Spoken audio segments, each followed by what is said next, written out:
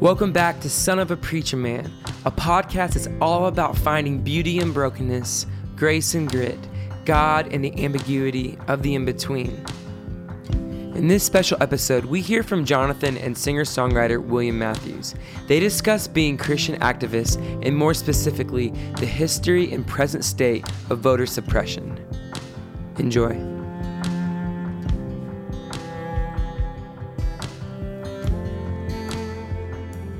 So it's Saturday night and you might be doing this thing where like you're just up late and you're messing around, and oftentimes you just kind of stay up late. You can kind of feel like that's an unwise decision and almost feel penalized for it. Well, tonight, you guys, if you're just up late messing around, you are being rewarded right now. Very much. You are being actively rewarded by our sweet Lord baby Jesus, because tonight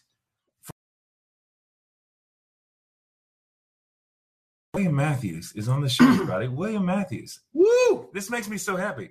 This is one of my best friends in the world. He's one of my favorite people. He's a singer. He's a songwriter. Aww. He's co-host of The Liturgist now this season, which he's doing brilliant work. He's a great thinker. He's an activist. Guys, you make me sound more important than I actually You're am. so important. You are so freaking important. You are highly important. And we are in your feed too. So hi to William's folks on IG as well.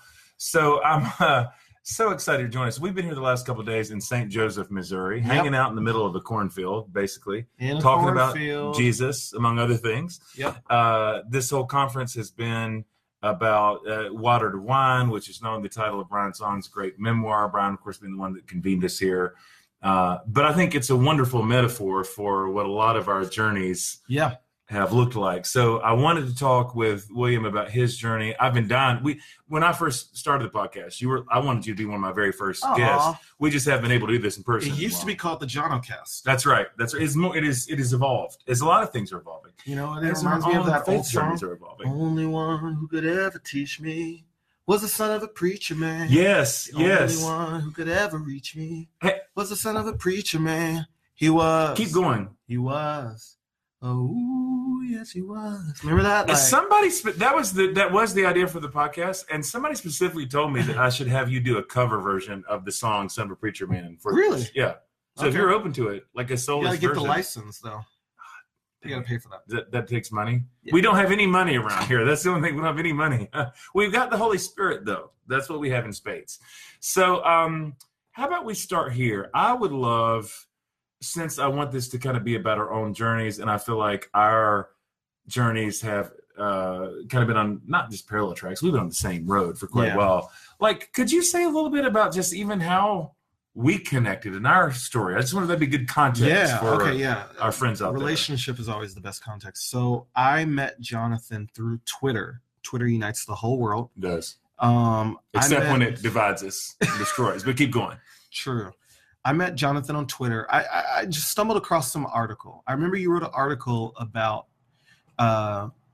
Palestinian Christians and about the witness of, or just the alternative narrative around Israel and Palestine. Like, I never heard a preacher talk about things from the side of Palestine. And you wrote this article because of your experience going to Israel and getting to know Palestinian Christians, that it was more of a two-sided issue.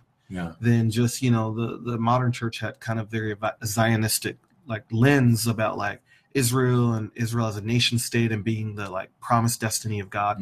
And so you wrote this article that really kind of debunked what I believe to be a type of racial hierarchy within Christianity, where we think Jewish people are better than everyone else because they're God's holy people.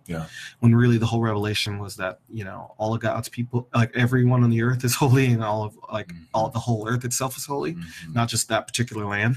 And so there was something inclusive about it that really rang to me. So anyway, I found you on Twitter, and then I reached out to you and said, hey, great article.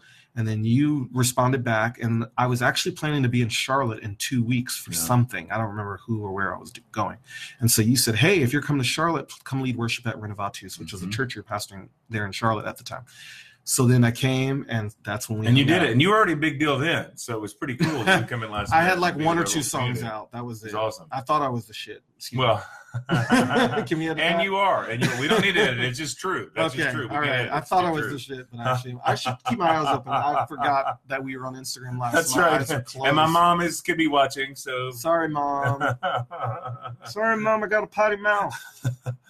But yeah, and from there forward, man, it's just been, I don't know. It just felt like one of those soul to soul kind of friendships. Yeah, where absolutely. Like you recognize somebody, you feel like you've known them a lot longer than you really have. And it's just been. Yeah. I think because we both grew up preacher like sons. Your dad was a preacher, right? Yeah, absolutely. He's a preacher. Yeah, he's a preacher. We both grew up Church of God. You out of Cleveland, me out of Anderson, Indiana. Right. We were the ones that had the Spirit. Yeah, of course. They did actually.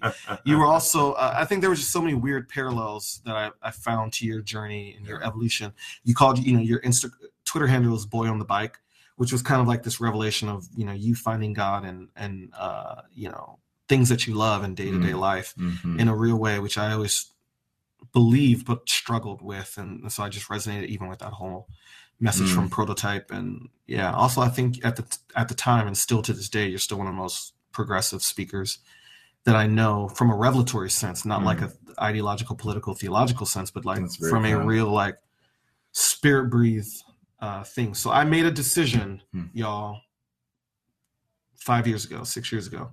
I said, everyone needs to know about Jonathan Martin. So I made a conscious decision to retweet you at every time I saw something you said that was even remotely interesting or revelatory. I said, I'm going to retweet it. I probably retweeted really you consistently for years and then promoted your sermons. That's very kind. I did it. I was like, I was doing it when no one knew who you were. And they were like, why do you keep like retweeting this guy? And I was like, people need to hear it. And I will leverage whatever little platform I have to get that word out. So it made me really happy when I started seeing a lot of my like friends start following you on Instagram, Twitter and stuff, and retweeting you. And because that was my whole goal. I was like, I just want this guy to be known as much as I can help make him known. And now you've like far succeeded me. So that's not true at all. But that's incredibly generous. And I think it's it does feel like there's just been this a sense of being cut from the same cloth. And I so believe in you and your music and your gift and this. And I think there's such a prophetic thing on you in terms of.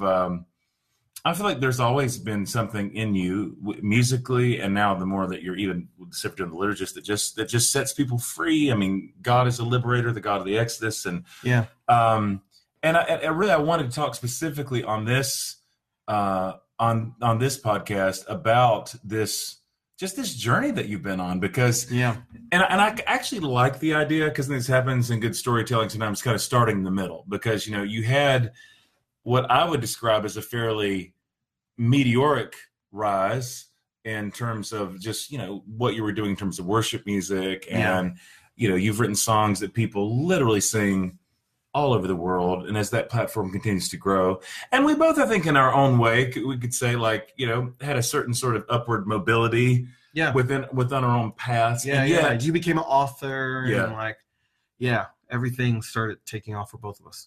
So it's like, but at the same time, there's also been this way in which then we've been on this spirit-led journey. That I think it would be fair to say, in a form, we're still doing what we used to do, but it's also taking us on some kind of twists and turns. So let me ask it like this. Especially as you're starting to find real success, you're hitting your stride, God's using you, and the platform's growing, and clearly it's good work, it's edifying. What was the restlessness that you first experienced in that world where dreams are being fulfilled, and yet there's something in you that's not totally quite satiated in the right way? So I think there's this the restlessness grew from an actual hunger for God. You're right. Like I was in all sorts of movements in my life, but particularly movements that emphasize hungering and thirsting after God and wanting more of this presence of the Spirit. So I remember going to altar calls and praying and feeling the presence of God and in the ministry time and the worship, and either falling over, laying out, soaking, and doing all that stuff. But there reached a point where it no longer worked. And I would go up for the altar call and the prayer, and the tingles didn't come, and the revelatory insight didn't come, the visions didn't come, and the trance didn't come, and the things that I had experienced and felt like should be coming weren't. And so it made me even more hungry. So I'm like, I need to hunger after God more. Maybe God's doing something different. So I began to hunger after God and looking for this experiential thing, when in reality, what actually began to fill my hunger was an actual tangible, like, knowing in my intellect and a seeing with my eyes. Like I felt like the emotional side had been so emphasized that I began to neglect knowing God in my mind. So it says, you will love the Lord your God with all your heart, soul, mind, and strength. So I felt like I loved him with my heart, but I didn't love him with my mind. And I didn't love him with my strength. Wow. And so I began to crave, like, intellectual stimulation, not from a vain, like, idolatrous, like, thing, as much as I actually want to understand God with my mind. Yeah.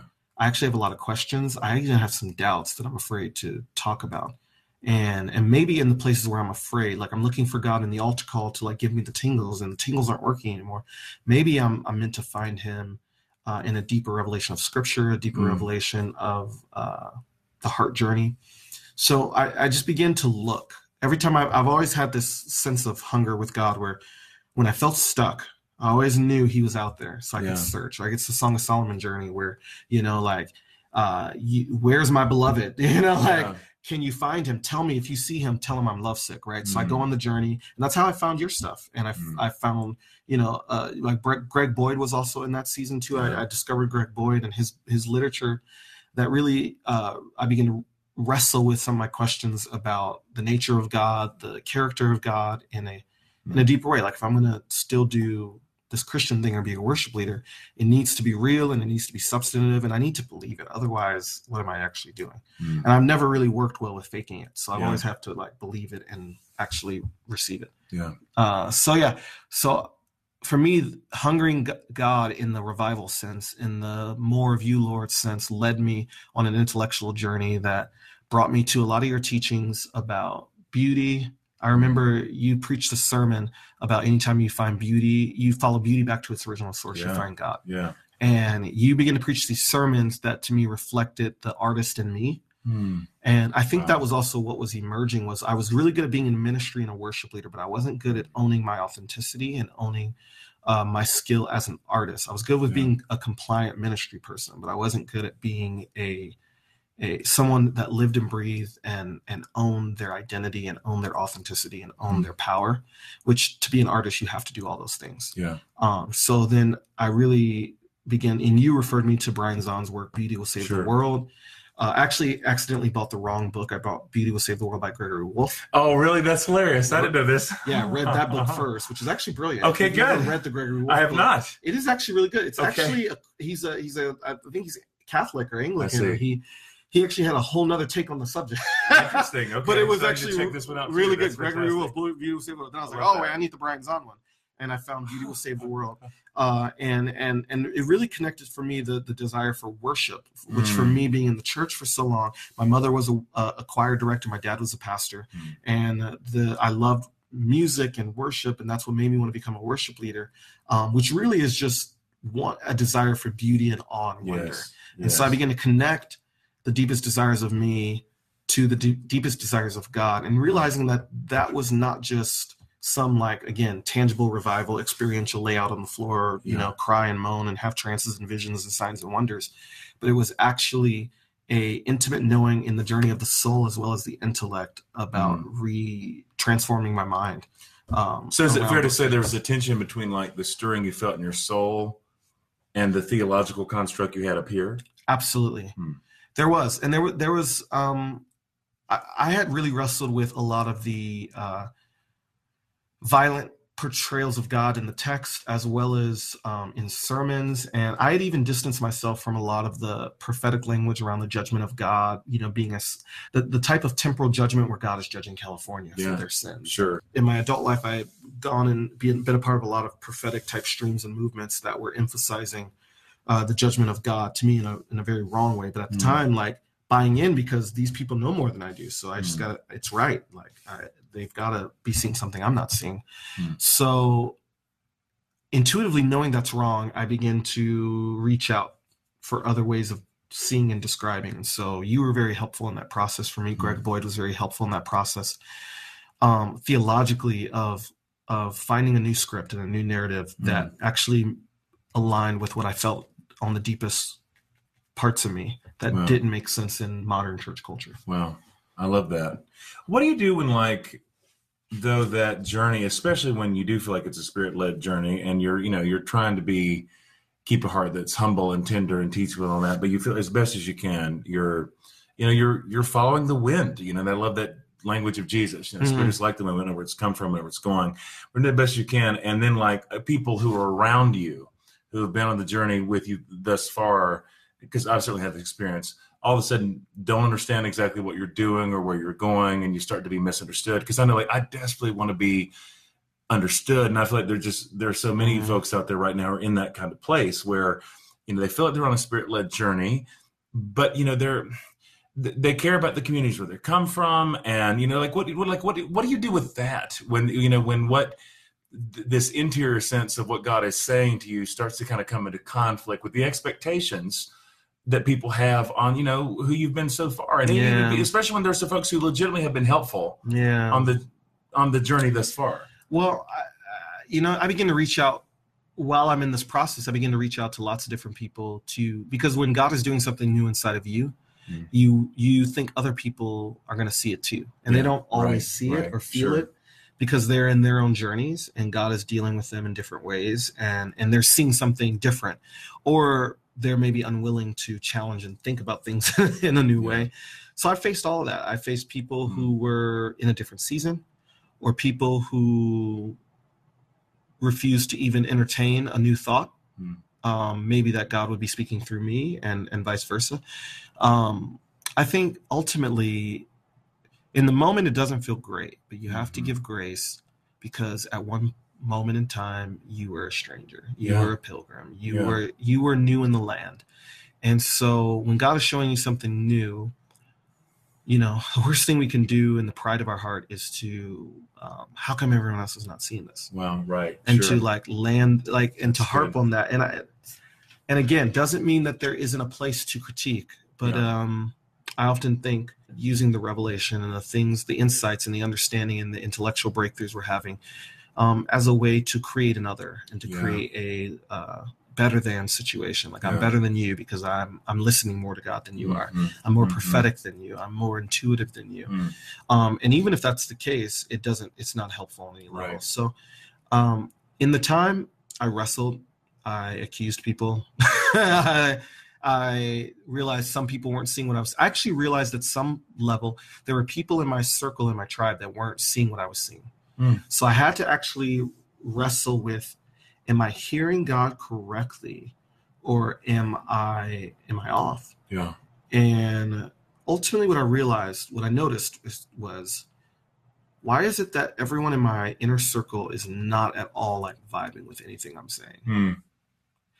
But when I talk to people outside of my circle, whether it's you and other people that aren't even connected to you and related to you, and they're feeling and sensing the same thing. Yeah. It actually made me realize maybe I'm living in a bubble. Wow. Okay. Maybe the bubble that I'm living in is protecting me from revelation and trying to keep me in the same place than it is progressing me in God. And so when I saw such a stark dichotomy between everyone in my bubble is not, or I would say 98%, because there's always a remnant.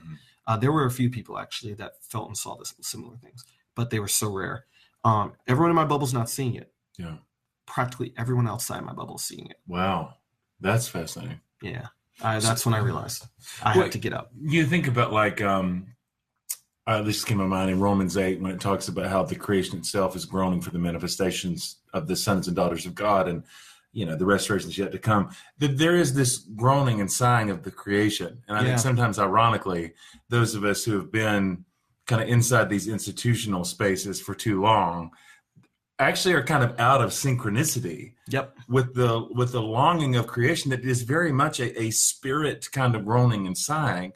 But we're in communities where maybe because it's untidy, there's not space for that sighing and groaning that can feel like lament. It can be disruptive. But there actually can be people kind of outside the walls of the institution who are feeling that.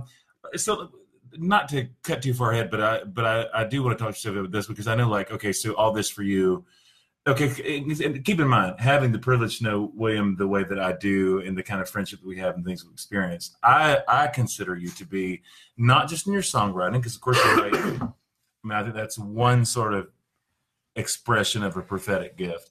Mm-hmm. But I find you to be extremely intuitive and extremely prophetic in terms of like, I just know that you come from that kind of mystical, spirit-led place where you're very sensitive to the voice of God and trying to be used by God in that way and just very open. I find it interesting now that in your own kind of water to wine journey, that the more and more that you've gotten involved in politics and in policy. And I know that isn't native to you any more than it was like native to me. That's not where we came from exactly, at least, in terms of like church culture stuff. So I'd love for you to say a little bit about what that journey has looked like, how it is that on this spirit-led journey of that was really, at first more just about kind of a becoming in God, and it was very spiritual. It was about that, and you mentioned my boy on the bike thing, that kind of like identity as God's beloved. How did that begin to evolve and push you to start to engage the world more on that level? What was that turn? Wow, such a big question, because so I'll start with the body. Being a Christian in America, we often feel disembodied. We disembody ourselves. Our religion disembodies us, meaning we teach separateness, that I am separate from God, I'm separate from everything else. And, my soul is separate from my body. Yeah. And I actually, the more just as I grew and did actual healing work of integration, mind, matter, body, soul, spirit, I began to realize the very things I was running from, the shadow side of myself, the parts that I thought were so sinful and wicked, when I actually faced them, saw them for what they are, accepted them, I began to be embodied. And I began to, but by that, what I mean is I begin to come back to myself. John Mayer has this line where he says, know your fight is not with them. Yours is with your time here. Dream your dreams, but don't pretend. Make friends with what you are. And the more I begin to make friends with with who I am, and the parts of me that I don't like, and begin to accept them before I could ever decide to change them, I began to settle into myself, and I stopped abstracting myself outside of myself, and I started seeing myself and realizing that it's all connected. The self is connected to the journey of God. To see myself is to see God. To see God is to see myself. That I couldn't, it says, what can separate you from the love of Christ? No breadth, no length, no width, nor height. I know Brad Jerzak talks about that too recently on your podcast. And I began to realize, like, I can't, I live in LA, like when I go to the Pacific Ocean, I can't separate the salt from the water. I begin to use that as an analogy to see that was me in Christ. Like nothing can separate me from his love. That actually, even in my sin, my pride, my wickedness, whatever that is, my shadow, I'm okay. I'm all right. And before I can ever change anything, I have to accept that. So when I started accepting myself, right exactly where I was, no matter what was going on, I began to realize the real power in that. And to me, that harkened to Cornel West says, justice is what love looks like in public. Yeah, love that quote. Justice is what love looks like in public. So for me, the more I begin to love and own myself, the more I begin to realize everyone else was loved, everyone else was holy, everyone else was accepted. And if they're accepted and they're in the beloved and they're in Christ, how are we dehumanizing them? How are we participating in the dehumanization? Are we complicit in it? And how do we use our freedom? For this, you've been set free, right? Like Christ has set you for freedom. You've been set free. I've realized as a Christian, I was using my freedom to police other people versus using my freedom to accept, nurture, and love people. I had been participating in dehumanization in public policy. I had been participating in othering people as if like they don't have God, I do. So therefore I know what's best for them. So I'm setting myself up in a position of judgment of them. So when I really begin to connect how my disembodied reality had been setting itself up as judgment over people. And then the more I got into my body, the more I realized that other people were holy and sacred. Yeah. And that I should be using my power to advocate for the least of these and the marginalized, and recognizing that Christ is at work in all things and all people. 2 Corinthians 5 says Christ is at work reconciling the world to himself by not counting men's trespasses against them, yes, but by offering to us, right, the ministry of reconciliation, yes, which to be reconciled, you have to first be conciled. That's right. So then there had to be this reckoning theologically with me. Was I ever at one with God? Maybe I actually was at one with God, and somehow sin was the lie that I wasn't. Sin was the lie of separateness. Wow. Sin was the thing that told me I was not connected to God. I was not connected to creation. I was not connected in my own body, that I was separate from my own body. And if I believe I'm separate, then I'll commit all sorts of egregious, violent acts against myself and other people. Yeah. But if I see myself as one, then I can't, like my brother is me. Yeah. The question God asked Cain after he slaughtered Abel, he's like, where are you your brother's keeper? That was the question he asked, right? And the answer is, no, actually, you're not your brother's keeper. You are your brother. Mm-hmm. And when I realized the commonality that I shared with all humanity, not just my Christian brethren, but also all humanity, I was able to start advocating for the least of these in a way that was truthful, because I had accepted the worst parts of myself and knew that I was loved in that.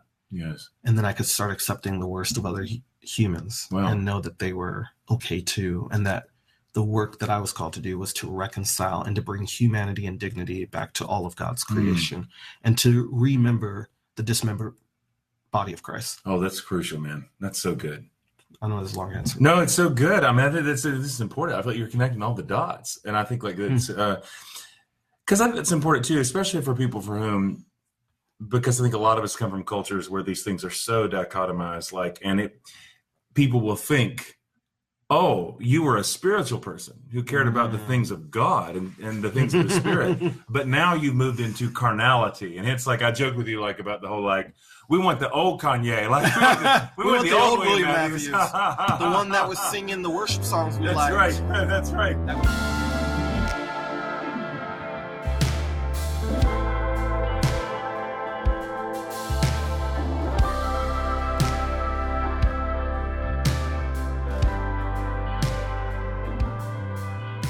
I want to get into what you're doing specifically right now in North Carolina, but I feel like there might be one more bridge question here. Okay. And I hope I don't even ask this in an awkward way, but where in the midst of all this, because clearly you were growing in your understanding of what it means to be God's beloved son and your identity within the kingdom. But where in the midst of all this kind of settling, because I love even that's what you talked about in terms of coming to understand that your soul fundamentally does exist in union, not disunion with God. All these things I feel like are so, and your body, right? Beautifully and wonderfully made, right? The temple of God. God created and said this is good and delights and all that stuff. Where does your blackness fit into this? Oh yeah. So okay, I had to realize, instead of running away from my particularity, this is where the integration of work comes in and joining the shadow and accepting the shadow part of you, where you actually have to realize that my particularity, my uniqueness is what God loves. Yeah. That God loves me in my uniqueness, in my cultural particularity, in my gender particularity, racial particularity. He loves me in that space. And there is something that I can experience of God's love in who I am. Mm-hmm. Doesn't mean that everything, my culture or my ethnicity or my gender or my sexual, doesn't mean that everything connected to my identity, whatever form of identity I ascribe to or connect to, doesn't mean that everything is exactly as it should be, or right or perfect or holy or what. Excuse me, it means it's holy, but it doesn't mean that everything is perfect. Yeah. And so I had to kind of realize that with the culture came that God was embedded in the culture. God was embedded in my particularity. He was embedded in my ethnicity. And there was a revelation of God even within my own ethnicity. Now, in the American context, when it comes to, like you said, blackness, I realized that I remembered, excuse me, that's a better word. I remembered that I was part of a history and a legacy and a lineage that was bigger than me. I didn't show up in a glad bag from heaven. Yeah, right. I came through a line and a lineage. Like, so right when you read the New Testament, they're like, so-and-so begat so-and-so begat so-and-so, right? And then you get David, and then so-and-so begat so-and-so, and then they had Mary, and then Mary had Jesus, right? Like that legacy mattered, that cultural inheritance mattered. So I began to realize that the cultural inheritance is right where Christ is born in each and every one of us. And in our American context, I realized I came from a lineage of people who weren't perfect, but people who were plundered, people who were stolen from, people who were murdered, maimed, killed, raped, lynched. And I had to like reckon with the pain of that, face the pain of that, come to grips with that violent history that we were ripped from a continent and brought and robbed of our, like I just learned recently that even the hair, when African slaves were brought over to the New World, that their hair represented their culture and their class, and that they made them all cut their hair, which robbed them of their cultural identity, and that you couldn't tell one slave from another where they were from, because and so I had to realize that I came from a plundered people. There's a pain in that, but there's also a resilience in that. I come from a people who were given a religion that wasn't native to them, yet they found liberation and freedom through it. And they began to use the text that oppressed them as a means to free them. And that resiliency, even predating slavery, right? I could look back to, the kings and queens of Africa, though I claim no direct lineage to that. I can look from there, but then also look at the last several hundred years of American history. There's a pain in that, but there's also a beauty in it, and there's a resiliency, and there's a love there. So I had to learn to love when I loved myself, I could love where I came from, and I could own the pain of where I came from, but I could also own the hope of it. So my Blackness fits in because I am proud to be Black, because in that particularity, particularly in the African American narrative, being an oppressed people, I can actually enter into the universality of all things. I can actually relate to the common man. I can relate to everyone. Because I know what it feels like to be on the underside. Just before I ask a follow-up question, it's just an observation. I'm just thinking, and I don't know if this translates for people who will just be listening by audio on the podcast, but it's so clear, even as you're talking about this with your eyes closed, it's like, it feels like a sense of remembering, like all this just comes from a deep place. These are things that you've been internalizing in your soul for a long time. And I love that. I love it has been such a soulless journey. It's a spirit-led journey. So as you, to carry the story a little bit further, kind of your own context of your own sort of water to wine experience. So as you become more aware of your own identity, more grounded in it, more at home in your own skin in all categories. Okay, so to bring it into this, William is in the midst of a fight that I think is a sacred fight. I think it's, I feel like it's not just good work. I feel like it's kingdom work.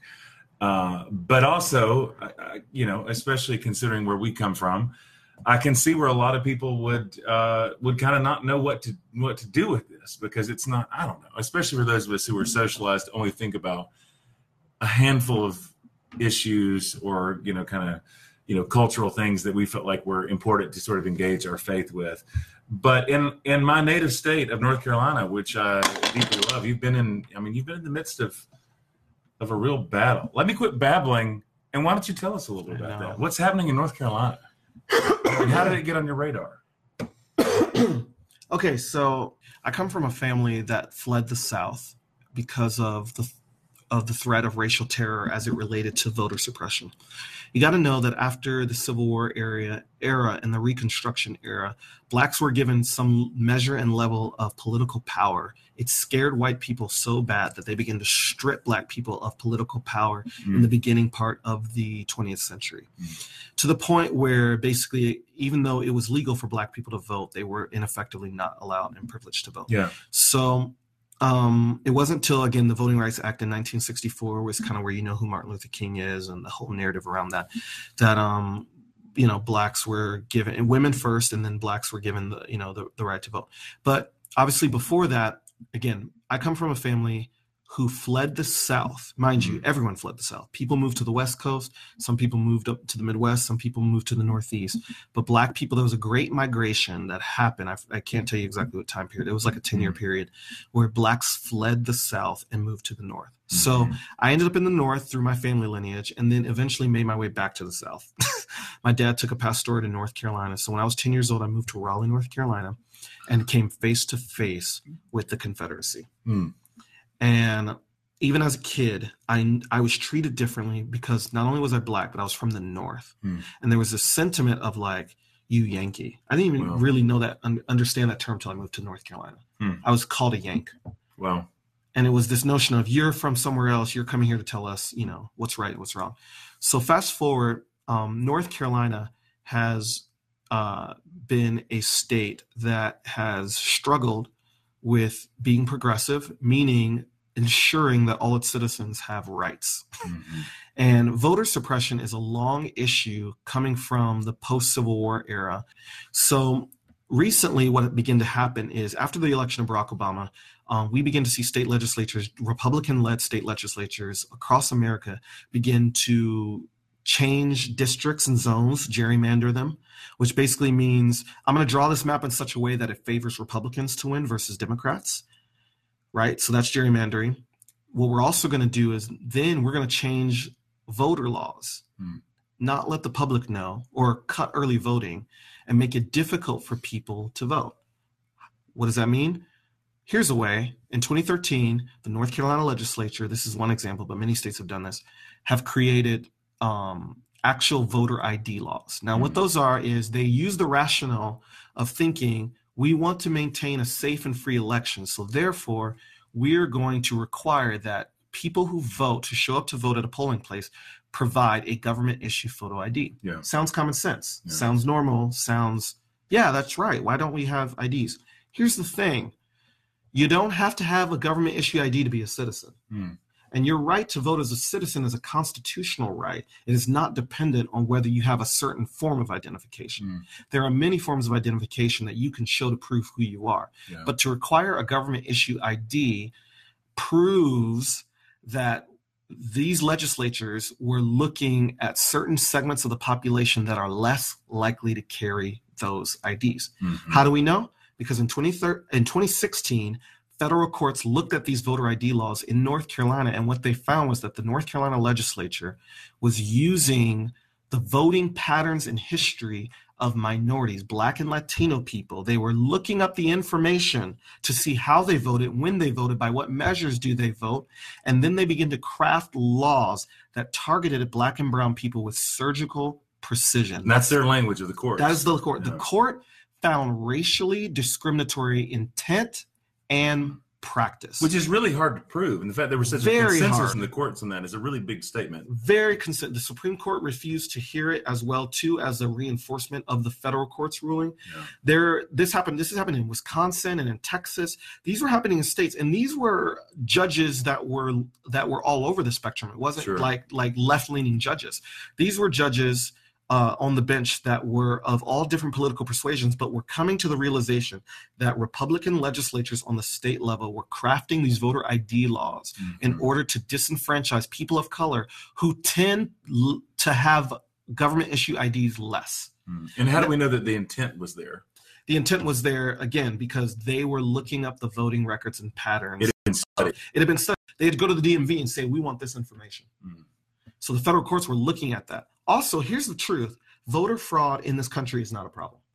That the federal courts actually brought up that North Carolina had next to 0 prosecutions, 1 to 0 prosecutions of actual voter fraud.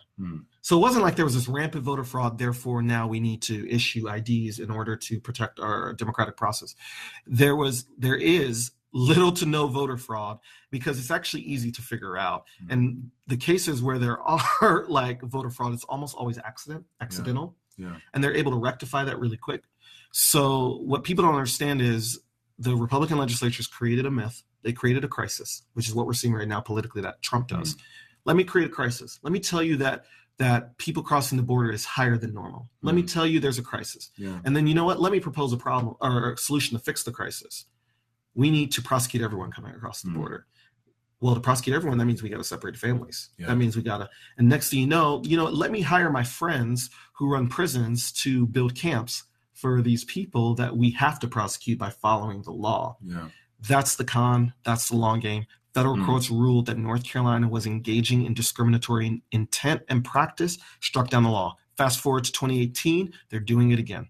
They just passed in the Senate the other day a constitutional amendment. They couldn't get away with doing it by passing just a regular law. So they went around that now 2 years later, same legislature. And they basically offered it as a constitutional amendment in the North Carolina state constitution to require voter ID, and they cut early voting again, which disproportionately African Americans and Latino people use early voting because they can't often at times as working poor people get off on voting days. So they utilize weekends and early votings, and Black churches utilize Sunday voting as a major form of voting. One more thing before I finish. No, it's good. You ask people like, well, why don't they just get an ID? Well, oftentimes to get an ID, it is expensive. You don't have every form of identification to get that particular ID. Yeah. And often the people that are being disenfranchised are elderly, Black, and disabled. Wow.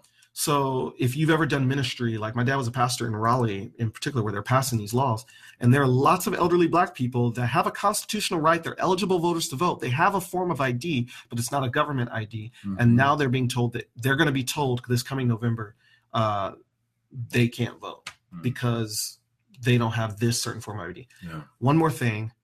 If the North Carolina legislature was actually concerned about free and fair elections that without fraud, they would require absentee voters to present an ID. And they don't. And absentee voters are mostly used by white voters. Yeah, that's so fascinating. And I just think can't be stressed enough again, because I know so many people, because that's the message they've heard.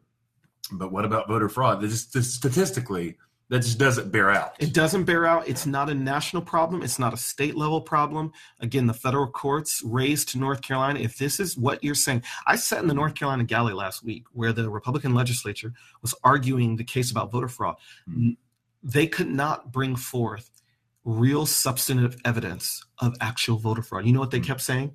I was in the line and that person seemed illegal. And I felt like literally I'm listening to Republican senator after Republican representative, because it was in the House when I saw it, Republican representative after Republican representative arguing anecdotal evidence based on nothing more than pure intuition and feeling of like, that seems wrong to me. Yeah. That was it. They weren't like, hey, here's all these substantive cases that have been borne out or that like are actual. And they were then yelling, we know it's wrong. You know, you've seen it. Well, where's the proof of it? You can't prove it. And it's the fear. It's the fear that immigrants are voting. It's the fear that Black and brown people that shouldn't be voting are voting.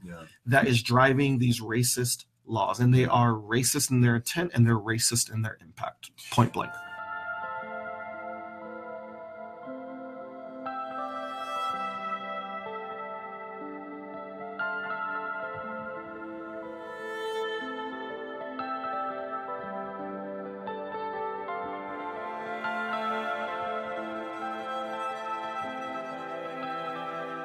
Knowing that a lot of people who follow us are people of faith, and I know that this is a message I think is bigger, but specifically speaking to our folks for whom faith is important, why do you think it matters that people of faith, regardless of their political persuasion or party affiliation, engage this issue? Because voter suppression is not a partisan issue. Voter suppression is a moral issue. It is about whether or not eligible citizens can actually execute their constitutional right to vote.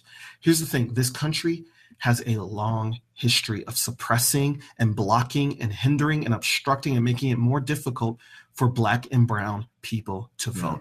Point blank, you can't argue with the history. I don't care who taught you what. Go read a book somewhere. It's just true. Again, Black and brown people fled the South in massive migration numbers because of the fear of racial violence. And much of that racial violence was connected to you better not show up and vote. Because if you show up and vote, you actually have political power to reinforce your beliefs, which for all of us is the anti-racist belief, Black people are not inferior to white people, which in the post-civil rights or post-Civil War era, into Reconstruction, into civil rights and into mass incarceration, the fundamental idea of racism is white superiority, Black inferiority. That's it. So as Christians, Christians should be abolitionists and anti-racist. Christians should be abolitionists and anti-racist. And they should be advocating for the full humanity of Black and brown people and their constitutional right to vote. And if you don't do that, you are complicit in the racist, white supremacist state that is seeking to disenfranchise the voice, disproportionately so, the voices of Black and brown people. Sure, does it affect white people voting? Yes, but not on the same level that it affects Black people voting, and they know that. They know that. So for you, this is not a partisan issue. It is not partisan. I am a registered Democrat at this point in my life, but you know what? I spent 10 years voting Republican. So I got range, y'all. Some of y'all ain't even voted out of your party for the majority of your life. Range. So I got range. Some of y'all don't even got like 2 notes. You've only done one thing your whole life. I've got range. I voted for many candidates across many aisles, though I'm currently a registered Democrat and I'm proud of that and a progressive. I have voted in many different ways and for many different people across political spectrums.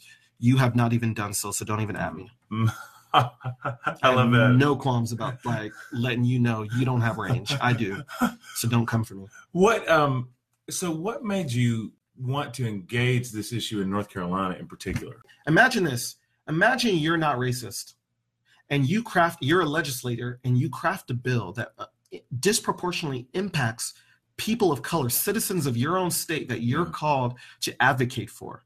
What would you do if you're not racist?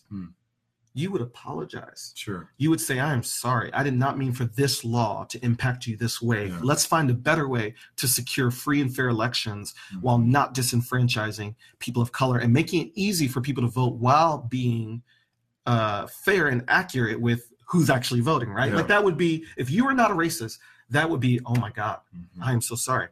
But the problem that we have seen with the North Carolina legislature is if you were convicted, there would be contrition.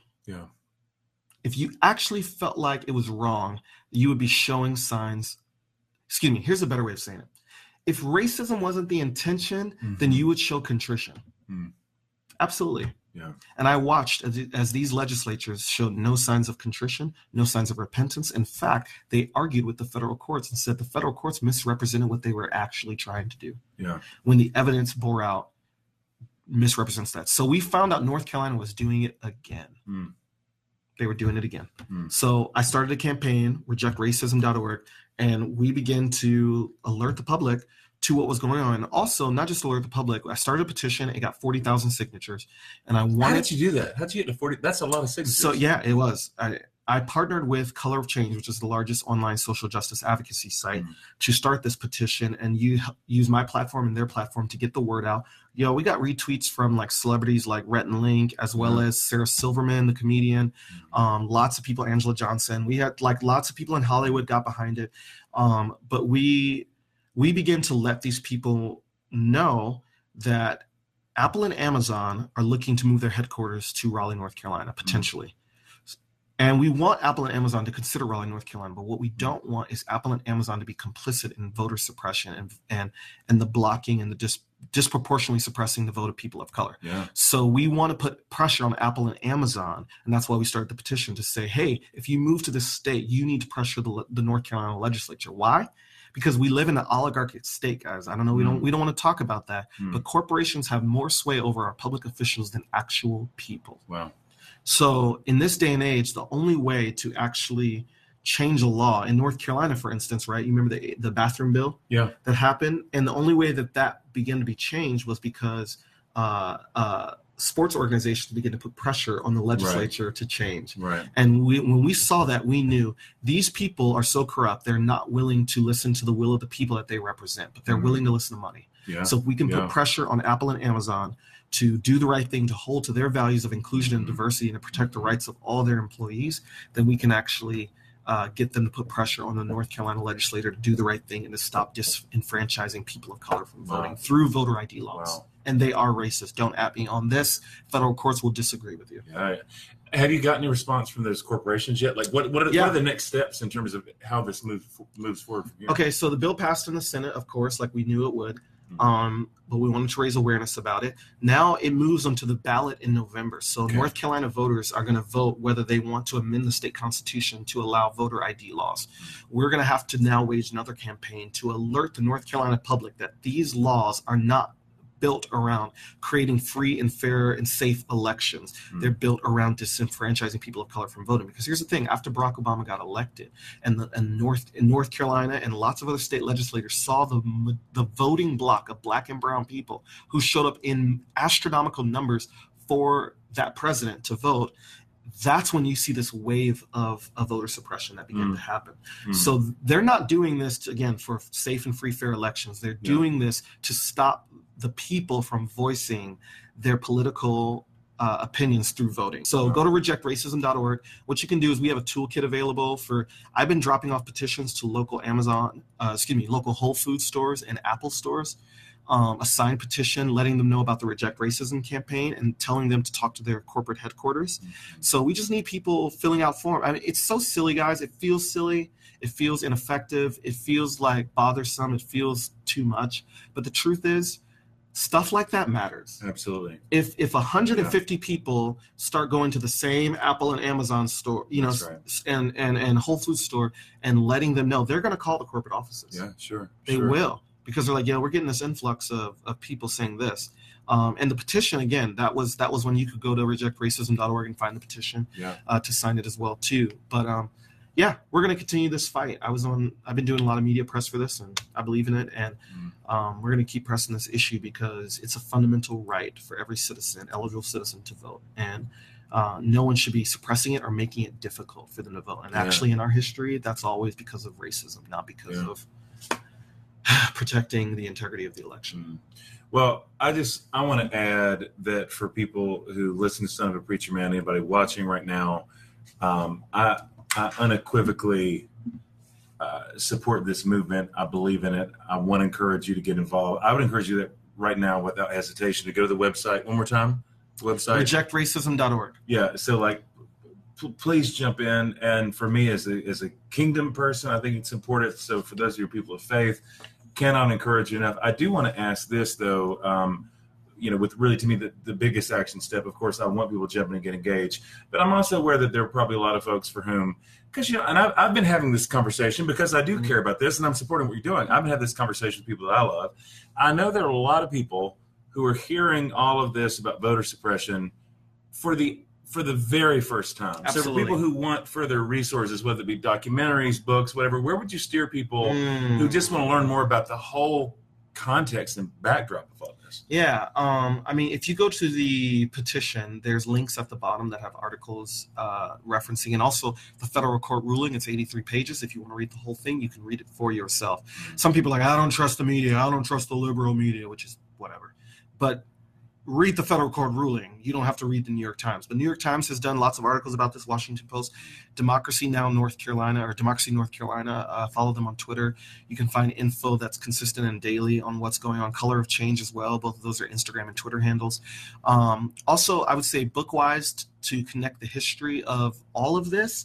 I would talk about New Jim Crow by Michelle Alexander, which is kind of, a real testament of the history of mass incarceration, but also Black rights as well. Ta-Nehisi Coates, We Were 8 Years in Power. He talks about the history and the social context of voting rights in America. There's tons of literature and books around it. Michael Eric Dyson.